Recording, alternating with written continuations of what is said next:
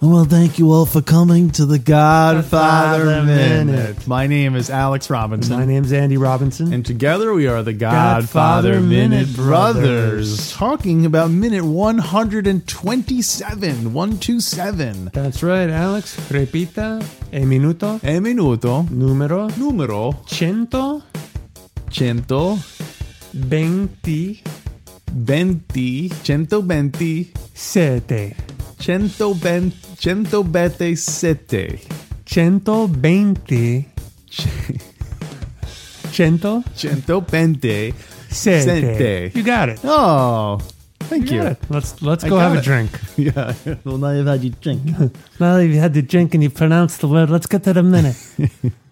All that comedy you're playing with pronouncing in the minutes, it's getting to your head.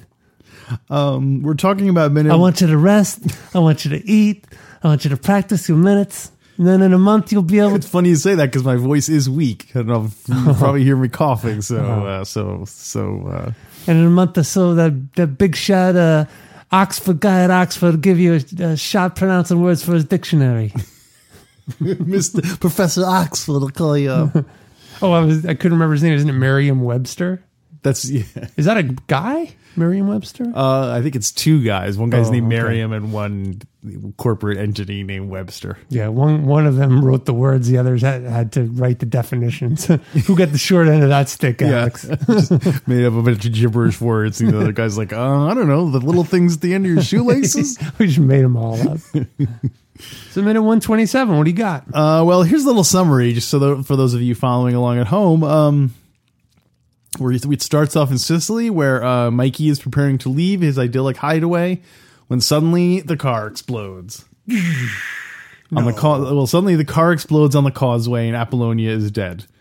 Mm-hmm. Meanwhile, Don kicks off the meeting of the five families, and he talks to Barzini.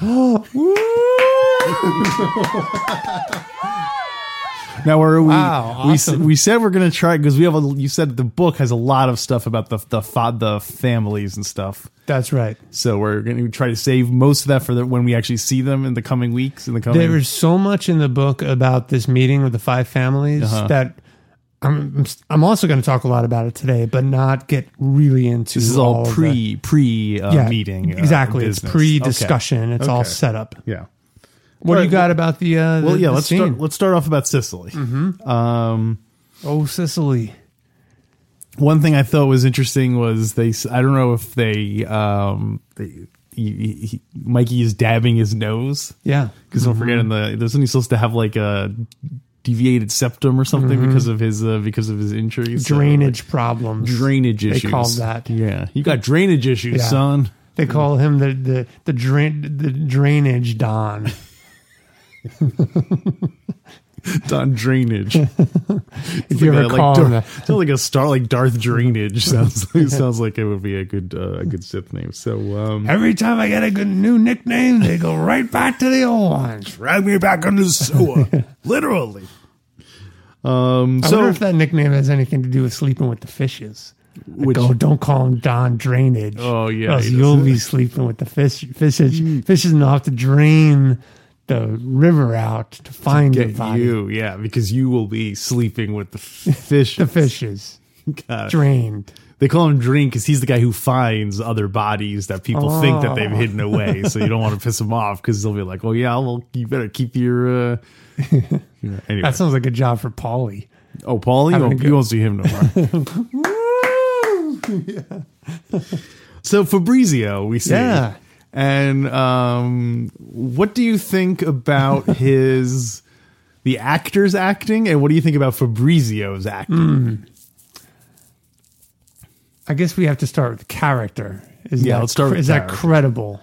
Is that how Fabrizio, the actor, or the character would behave? So he just sees Mikey and then just kind of like nervously looks around and then runs away. Well, I think he's walking away, not quickly, but then Michael calls to him, and then he looks back and starts running away. Right. So, and that's when Michael wises up. So I think it was a good move for Fabrizio. Yeah, not the overall plan, but just walk away. Yeah. And then, maybe not. Maybe you think he should have played dumb? Because Kahlo died in the explosion. He does? He does. That's revealed in the book. Oh. So he could have blamed Kahlo. He was far enough away to not be injured.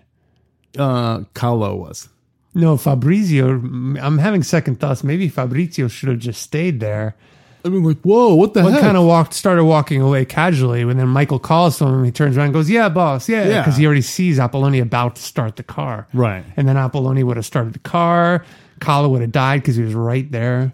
And then Fabrizio said, oh, boss, I can't believe Kahlo. What a traitor. What a traitor.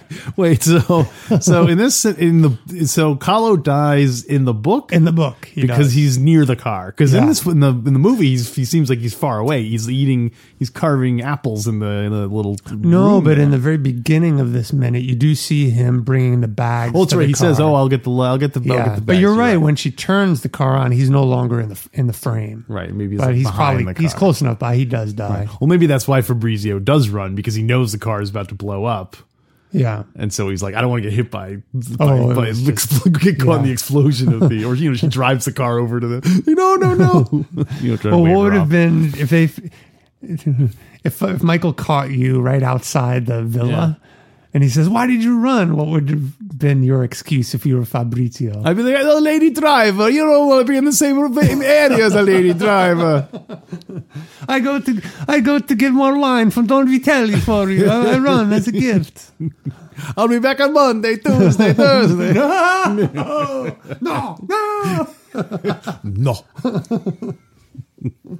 So I don't know. Maybe he didn't play it so well. How about, do you think Fabrizio? I don't know.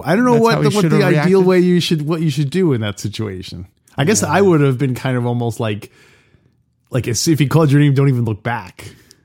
Because that way you'd be like, oh, did he not hear me? Did he, and then by the time the thing blows up, then, hopefully you're in the clear or whatever. Yeah, but you can always play dumb. Like, oh, I didn't hear you, boss. The sound of the car blowing up was too loud. Something like that. But he also thought that Michael was going to be in the car. Yeah. So he probably just learned that Apollonia was the one in there and about to turn the key. Right. He probably saw them loading up the car and then was like, oh, boy. So that part of it was a bad plan. Because knowing that Apollonia has been taking driving lessons and is a show off and so on. English lessons, driving lessons. And to show he's not cold hearted, he should have done it when he was more sure Michael would be in the.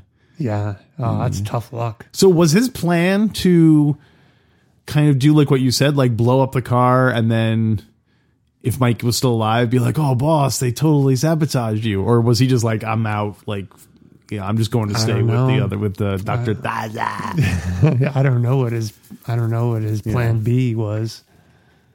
Because we know he, at least in the extended version of the Godfather, the saga, we do know that he survives and goes to America. Yeah.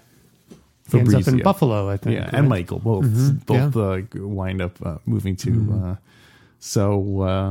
I do think the actor did a good job.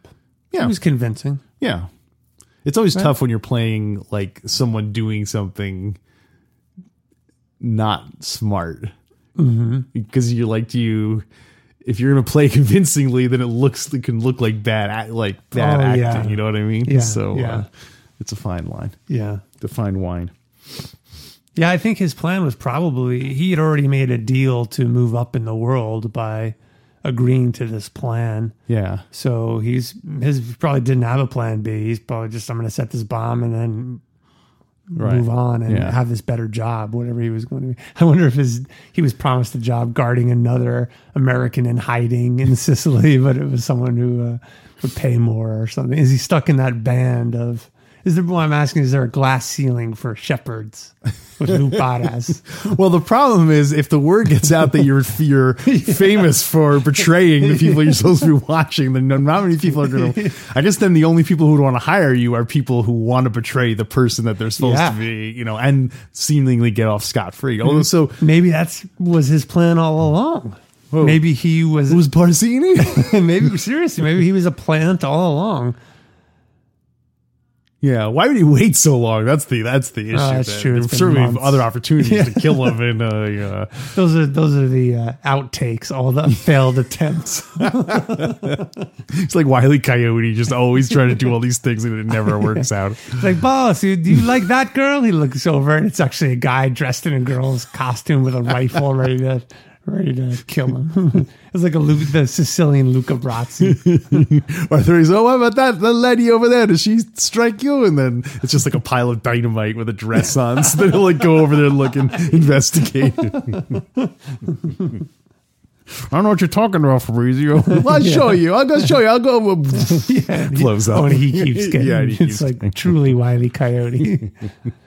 So, do you think Fabrizio, I can't believe we're still talking about Fabrizio, do you think he puts this on his resume and he just embellishes it, says, or does he lie about it, saying, I took out an operative in hiding, high level I don't think it's something you would put on your resume. It's tempting because... I don't mean in America when he opens the pizza shop.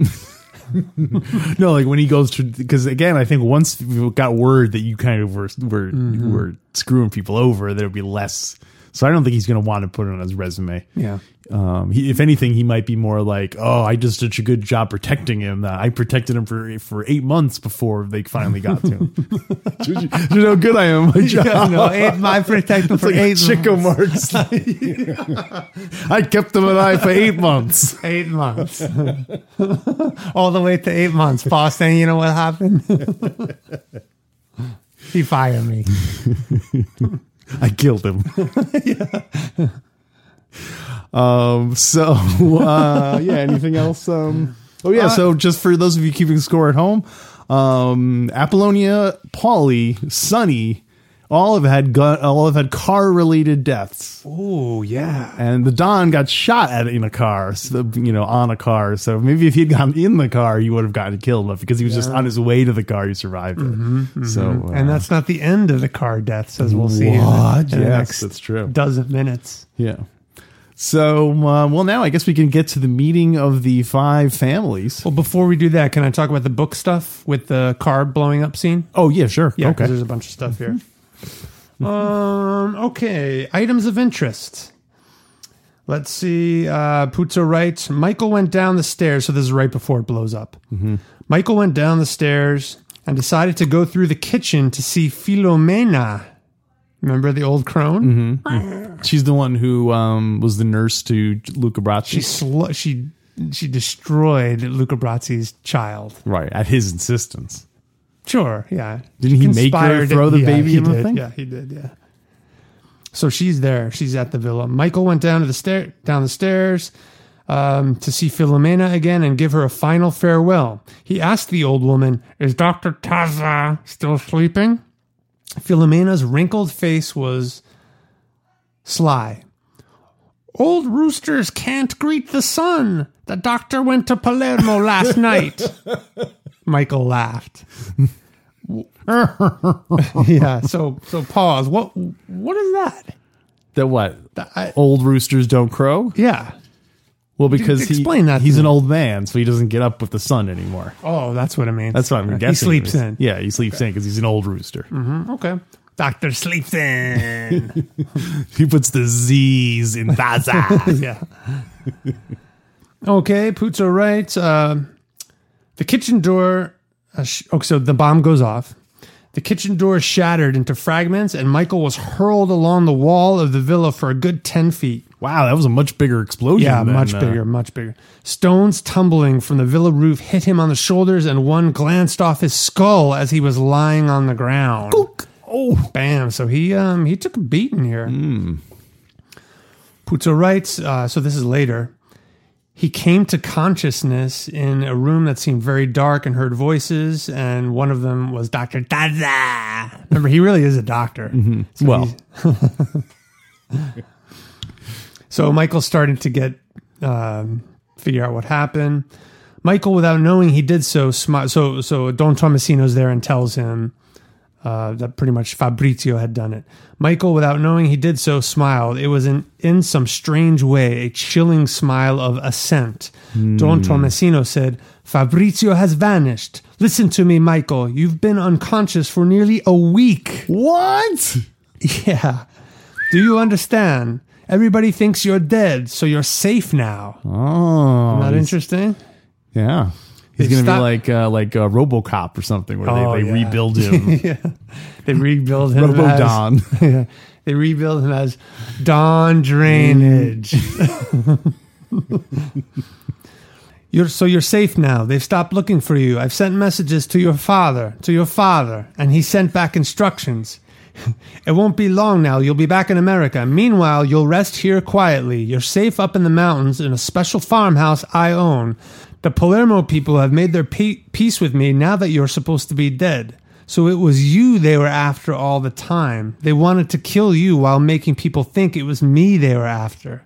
That's something you should know. Wait, what? So do you remember in a previous minute I explained that Don Tomasino kept traveling away from the villain? He kept coming back and saying, "Oh, these young people, they're like riding me. They don't respect anybody, and it's become dangerous. Like threats on my life." Yeah. Turns out they're actually been after Michael the whole time, and Don Tomasino didn't pick up on that. Oh, yeah. I thought that would have been obvious, right? Yeah, right. Don Tomasino, old mustache Pete. They wouldn't have been able to put. They wouldn't have.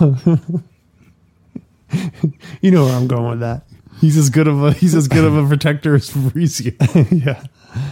As for everybody else, leave it all to me. You recover your strength and be tranquil. So then Michael was remembering everything now. He knew his wife was dead, that Kahlo was dead. So that's where Puzo writes that. Filomena wasn't hurt. We learned that. Michael's, great. The 1,000-year-old lady who survived. I know. The baby dies. Apollonia dies. Kahlo dies. She's blessed. Yeah. Touched by God. For killing the offspring of Luca Brasi. She was blessed with eternal life. It's the devil's deal she made. Michael said, Fabrizio, let your shepherds know that the one who gives me Fabrizio will own the finest pastures in Sicily. So he puts a price on his head. Would that be worth it for you, Alex? The finest pastures in Sicily to go find Fabrizio, hunt him down? It seems a bit vague. Yeah. Like I would want I would want something more concrete. What do you mean? Well, first of all, cash money is always the best thing to get. Okay. Because you don't know if it's like, oh, thank you for helping me. I got you this pasture, this 8 meter by 3 meter pasture, and you owe 20,000 Sicilian taxes on it. You know what I mean? Like Well, here, thank you for bringing me Fabrizio. Here is a deed to the Palermo City Bridge. You now own it. Yeah. Yeah. So, well, I guess if you have some land you want to get rid of, and you're like, yeah, that's right. I can write it off. Yeah, it's something, right? Ransoms, are rewards and ransoms tax deductible? Oh, good question. We ask, we'll answer. And then let's see. So Puzo writes, Dr. Taza sat on the bed and said almost absently, "You know, you're a widower. That's rare in Sicily." As if the distinction might comfort Michael. It's a funny joke. I like this Dr. Taza. Yeah, I'm warming up to him. Yeah. Michael motioned to Don Tomasino to lean closer. The Don sat on the bed and bent his head. "Tell my father to get me home," Michael said. "Tell my father I wish to be his son." Ooh. Is that the ambulance coming?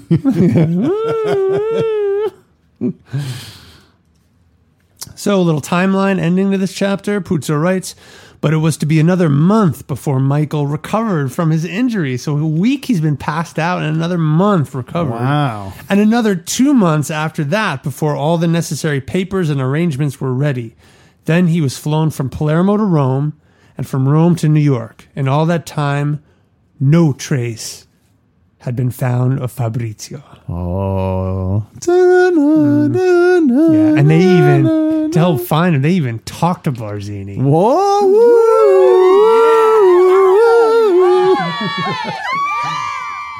So that's the end of the so he's in Sicily for several more months. Yeah. Wow. And remember, he was there for up to a year even before all this took place. Yeah. So I think his Sicilian's pretty good. But he's still draining his sinuses. Do you think that's why show how strong McCluskey? Yeah, just goes to show how strong McCluskey is. Oh yeah, totally. Oh man, yeah, so long. What do you think he did during that time? Did he just hide out? Did he go on another walking trip? Did he look for another? Did he get thunderstruck more? Oh yeah, he was thunderstruck about 15 or 16 times. Oh wow, that's a lot. Yeah, Apobllowniup was just another fish in a barrel. That's why he's like, oh man. That's why he doesn't seem. That's why he moves right on to K when he gets back. Oh, I guess I'll go back to K. I'll go back to Consolation K. So moving on to the meeting of the five families. The meaning of the five families. I've got some more stuff from the book, but do you have some stuff? Sure. Well, the exterior of the building you see there is the Federal Reserve Building in Manhattan, which is still standing. You can go see it if you want, and to imagine a meeting going on there. But the interior was filmed somewhere else. It was filmed in the boardroom of the Penn Central Railroad, which was also in Manhattan at the time. So if you look in the background, you'll see there's murals of trains behind them on the walls. And it's because they're in the boardroom of a train company. Wow. So in the book, Puzo writes that there are murals of famous trains. Men from finance, including Alexander Hamilton. Oh, because they know the kids love him these days. He's so popular. Yeah. Look, Puzo was ahead of his time, pointing out one of the more popular founding fathers. Wow, there's a lot of money in Hamilton. Maybe not now, but maybe 10 years from now. Totally. Oh, we got to do our Godfather musical. Yeah, we've already got tons of bits and numbers. Would that really be so hard to do? No. We can definitely write it, or we've written it. Oh, yeah. Totally. Almost a third to a half of it already. Yeah. But to actually do and carry out and have performed. Yeah. Well, I mean, the more that's a lot, right? I guess for the start, we would, if we were going to do like a performance, we would have to, I guess, coerce a bunch of people to do a reading or whatever with us. And if we wanted to get actors or whatever. But if you really wanted to, we could, I bet within a month we could put one on. Yeah. A low budget. If anything, we could do a local Portland, just a local Portland kind of indie thing. Yeah. With real cheap sets. Oh, absolutely. We could do it. Corleone. We're talking down with Don Corleone. There's a Star Wars play. I think it's called One Man Star Wars, and he reenacts all of Star Wars. Just one person on stage tells the entire story of Star Wars. Oh, that's low budget. Yeah. So one guy. I'm saying if that's your. Anyway, we'll talk about it. This is more bonus content. Okay. Yeah. So speaking of bonus content, I was reading a Marlon Brando biography. Oh, cool. And the bonus content for this week, I was going to say I have 10 factoids I learned reading the Marlon Brando biography. So, awesome. That's exciting. I don't know much about him. Yeah. So if that sounds interesting to you, go to godfatherminute.com/support, and you can, for about $1 a show, you can get longer episodes than usual. Did your dubbing alert go off in this minute where they show the exterior of the building and you hear Don Corleone going, I want to gather all the five fellas? No, it didn't. Do you want to initiate an overdub alert? Yeah, to me, it definitely sounded. Overdub alert, overdub alert, overdub alert, overdub alert, overdub alert, overdub alert, overdub alert. Wow, awesome! I'll initiate that alert anytime there's even a chance, dude. I love that. That sound effect. Well, is to me, awesome. it almost sounded like it wasn't even Marlon Brando doing it. Like it was someone else doing or he was doing it at a later time and not fully, it just sounds weird to me, the overdub line. Interesting. So, I'll go back and watch that. Keep an ear out for that. I'm a big fan of the overdubs. Yeah. This used to be a train station. It's supposed to be a bank. What kind of security we got around here? Well, that's all the notes I have for this minute. Well, I got tons from the book. All right. I will lay down, take a little nap over here while you... It's fascinating stuff, too, because there's not really much revealed in the movie about this. No, other than the names of the guys and the fact that one guy came as far away as Kansas City. Yeah. So in future minutes, we're going to talk a lot more about the people at the meeting. Uh-huh. This is really just the setup. Cuneo. What's that? Cuneo. That's right. So when Don Corleone was planning this meeting, all the other heads of the family were suspicious. Of course. Because they're at war, don't forget. Yeah. So in order to calm them, he called on the services of the Bocciccio family. The ones who, like negotiators. The negotiators, yeah. So we talked a little bit about this at the time when Sollozzo was shot. It's fascinating to me. Let me read a little bit about it. Puzo writes, the Bocciccio family was unique in that once a particularly ferocious branch of the mafia in Sicily, it had become an instrument of peace in America. Whoa. Once a group of men who earn their living by a savage determination, they now earn their living in what perhaps could be called a saintly fashion. Wow. The Bocciccios' one asset was a closely knit structure of blood relationships, a family loyalty severe even for a society where family loyalty came before loyalty to a wife. Wow. Don't forget that, Alex. You and I are blood. Right? So let me read to you how it works, because it's fascinating. It's not rocket science, but it's fascinating. Puzo writes, when warring families wanted to make peace and arrange a parley, the Bocciccio clan was contacted. The head of the clan would handle the initial negotiations and arrange for the necessary hostages. For instance, when Michael had gone to meet Sollozzo, a Bocciccio had been left with the Corleone family as surety for Michael's safety, the service paid for by Sollozzo. Yeah, I assume Don Corleone is paying for this service now because he's the one that's guaranteeing the safety. Yeah. If Michael were killed by Sollozzo, then the Bocciccio male hostage held by the Corleone family would be killed by the Corleones. In this case, the Bocciccios would take their vengeance on Sollozzo as the cause of their clansman's death. That's if so we're back to Sollozzo's. Yes, if Sollozzo killed Michael, kind of defying the agreement. Oh yeah, because he's the one who broke the contract. Yeah, then the Corleones had permission to kill the Bocciccio hostage.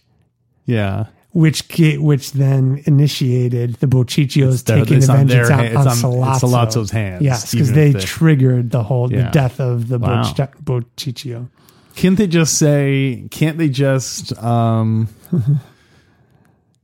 couldn't they just say, okay, Sollozzo killed Michael, and okay, Bocciccios, now you can go kill Sollozzo, but why does the negotiator have to get killed? I think because some blood has to be spilled? Because that's what makes it so serious, and that's what triggers their instinct to avenge their. So if it wasn't that, they'd be like, I'll do it next week. Yeah, exactly. Like, they weren't offering us that much money anyway. Got it. I see. Okay. That's my guess. Yeah.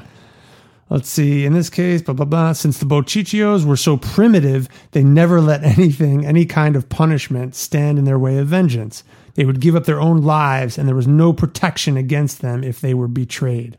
A Bocciccio hostage was gilt-edged insurance. Nice. And so Don Corleone got a Bocciccio so that all the families would come in peace. There could be no question of treachery. The meeting would be safe as a wedding. Oh, there you go. Yeah. So Puzo writes a little bit about the setting of the scene. Hostages given, the meeting took place in the director's conference room of a small commercial bank whose president was indebted to Don Corleone, and indeed some of whose stock belonged to Don Corleone, though it was in the president's name. The president always treasured that moment when he had offered to give Don Corleone a written document proving his ownership of the shares to preclude any treachery. Don Corleone had been horrified. Why do you think, Alex? Because there was a mouse. Puzo writes, quote, I would trust you with my whole fortune, he told the president. I would trust you with my life and the welfare of my children. It is inconceivable to me that you would ever trick me or otherwise betray me. My whole world, all my faith and my judgment of human character would collapse. Whoa. It's like he's talking to Bonacera again here. Of course I have my own written record so that if something should happen to me, my heirs would know that you hold something in trust for them. But I know that even if I were not here in this world to guard the interests of my children, you would be faithful to their needs. Hmm. A little peek behind the Don Corleone curtain, right? Yeah. Always keeping records. Yeah. But not insisting on them. But does it say, does the guy say how did that start? It was a breakthrough moment, or he was touched by it, or what was how did it? Oh, Don Corleone was horrified. No, but how did this whole thing come about with the bank? They had it at the meeting of the small bank whose president was indebted. Then what does it say? Well, the next part talks about why they have the meeting at this place. Right, but yeah. So this was before all this. So Don Corleone got stock in the company. Yeah, and then the president of the bank was giving him a written record of it. No, I understand that, but how does it describe? I thought it described something about like he. Oh yeah, because the commercial bank whose president was indebted to Don Corleone. Yeah, keep going. And indeed, some of whose stock belonged to Don Corleone, though it was in the president's name. Yeah. The president always treasured that moment when he had offered to give Don Corleone a written document. There you go. So he always treasured that moment. So he offered it to him, and then Don was like, no way, man. And then the guy was like, oh, wow, he really trusts me. And, so it's nice. Yeah. Although he admitted he had a written record of it, which kind of takes away a little bit of the gesture that he trusted. Like, I trust you, but I do have a written record in case so my heirs will know. But I do trust you. Well, he trusts him, but his heirs don't trust him. Yes. Yeah. He blames it all. It's my consigliere. He doesn't trust anyone. He makes me have a written record. Never get a German-Irish consigliere. That's my advice to you. Well, if it were me, I wouldn't take the written record, but it's my consigliere.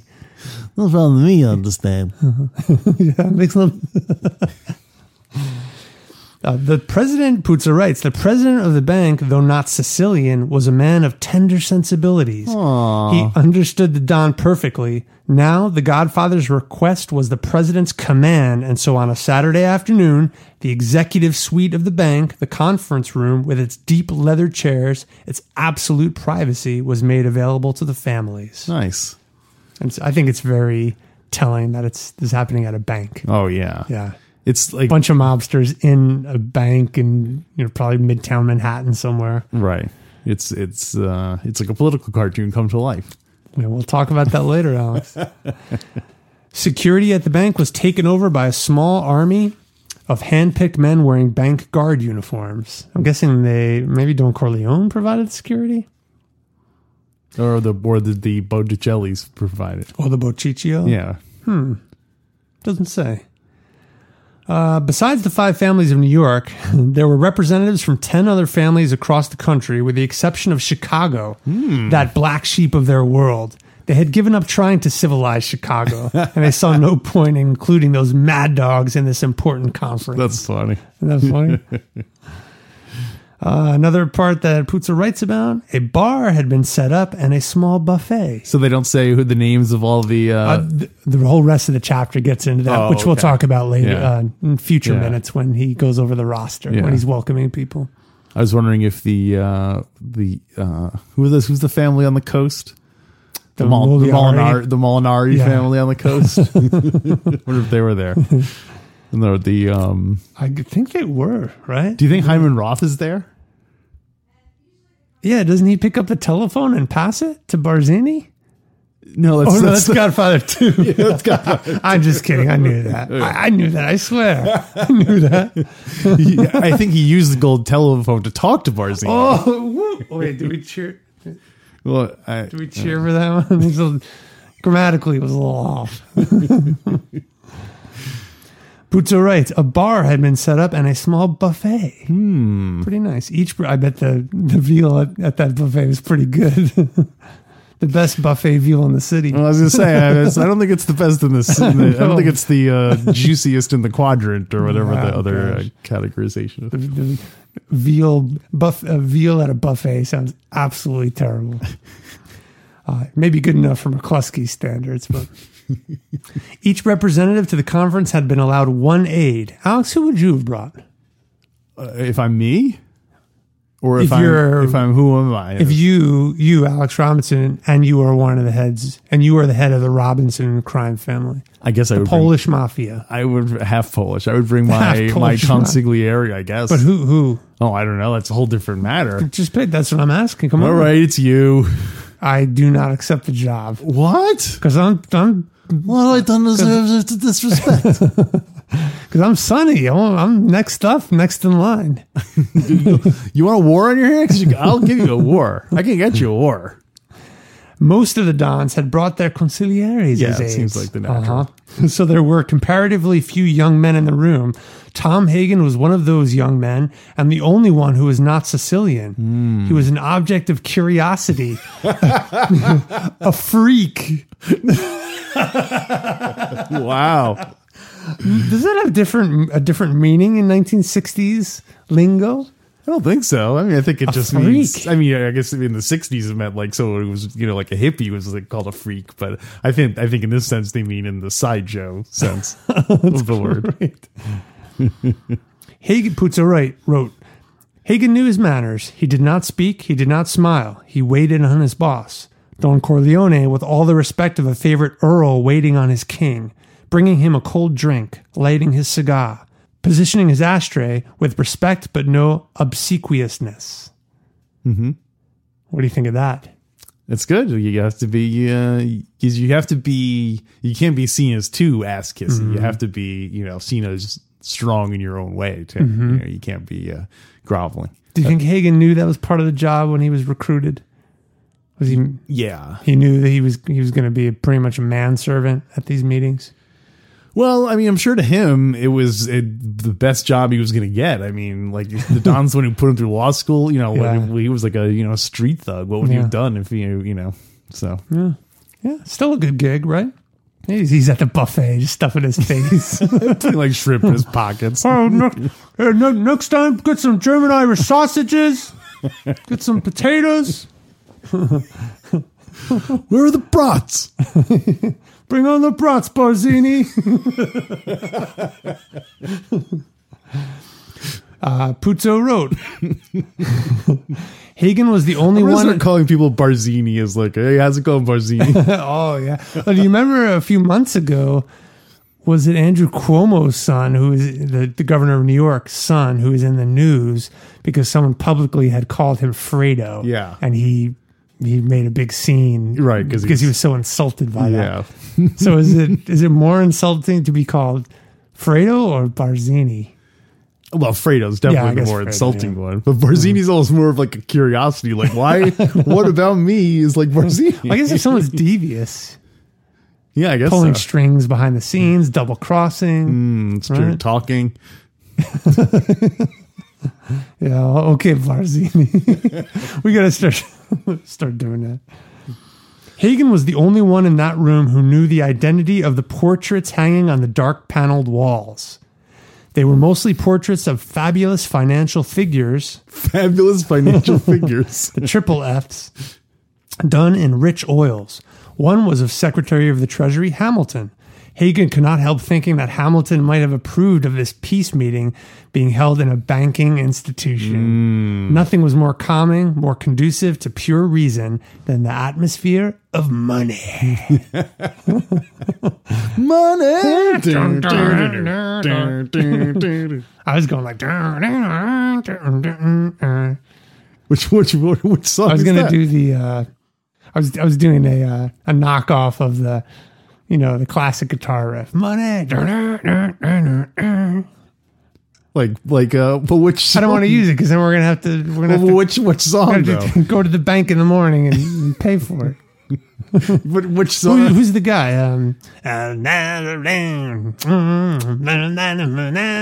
A white blues guy. I can want to say his name so we don't have to pay him, Alex. That's not the money I was referring to. Oh, which one were you? I was doing Pink Floyd's Money. Oh, which one are you? Oh, that's the one that goes boom, boom, boom, boom, boom, boom, boom, boom, boom, boom. Yes, that one. Yeah. Anyway, to end it, Puzo writes, Don Corleone had been the first to arrive. One of his many virtues was punctuality. I have to assume you get there first if you're hosting it. He had to make sure the buffet was okay. And you think he was personally checking? Make sure that Bazzini likes gin. Yeah. Make sure you got the gin. Yes, don't got sangria. That's Italia's thing. Yeah. You don't think he would do all that? Get some brats. Get some brats. We know the Molinari. More wine. You don't think he would be? You don't think he would he leave that to Tom? I would think so. Yeah. I don't think the Don himself is gonna make all those arrangements. Maybe Tessie. Well, I'm saying Tessie, bring more brats. No, that screws up all my arrangements. It's perfect. We'll serve little canapes. Tom, for you, we'll tape some brats underneath the pan. It's perfect. They'll never see it. There's nowhere even in Brooklyn I can cook my brats. So that's all I got for this minute, Alex. Like I said, in future minutes, Puzo writes a ton. He writes a whole chapter just on this meeting. I may even recruit you to help, to read this chapter. So together we can team it because there's so much in it. I'll do it. Yeah. So next couple of weeks, everyone get ready. Yeah, cool. So we got to rate this sucker. We got to rate this sucker. It's a pivotal moment. I know. Yeah. Okay, I got mine. All right, I'm locked in. I'm locked in too. 1, 2, 3, 4, 5. Whoa!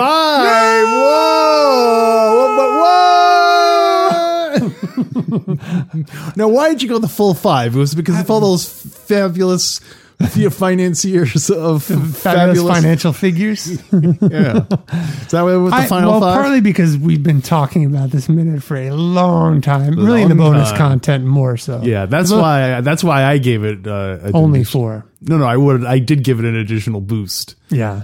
Because it's a cool scene too. I mean, it's a classic scene. True. People know the scene. Yeah. Don Corleone's in it. You hear him. Or you hear someone who sounds like him. So you're saying you deduct a point because it was an overdub. It wasn't. It's not Marlon Brando. The guy's all, yes, thank you for coming. The 5 families. Is that better? The 5 families. Yeah. Well, there you go. Yeah. I guess that'll wrap up minute 127. We're going to be recording some bonus content, more Brando facts coming your way. Yep. So until then, you could go to, if you're on Facebook, why not go to Fredo Corleone's Mickey Mouse Nightclub? We talk about all sorts of silly, goofy Godfather stuff there. All right. So until next time. No!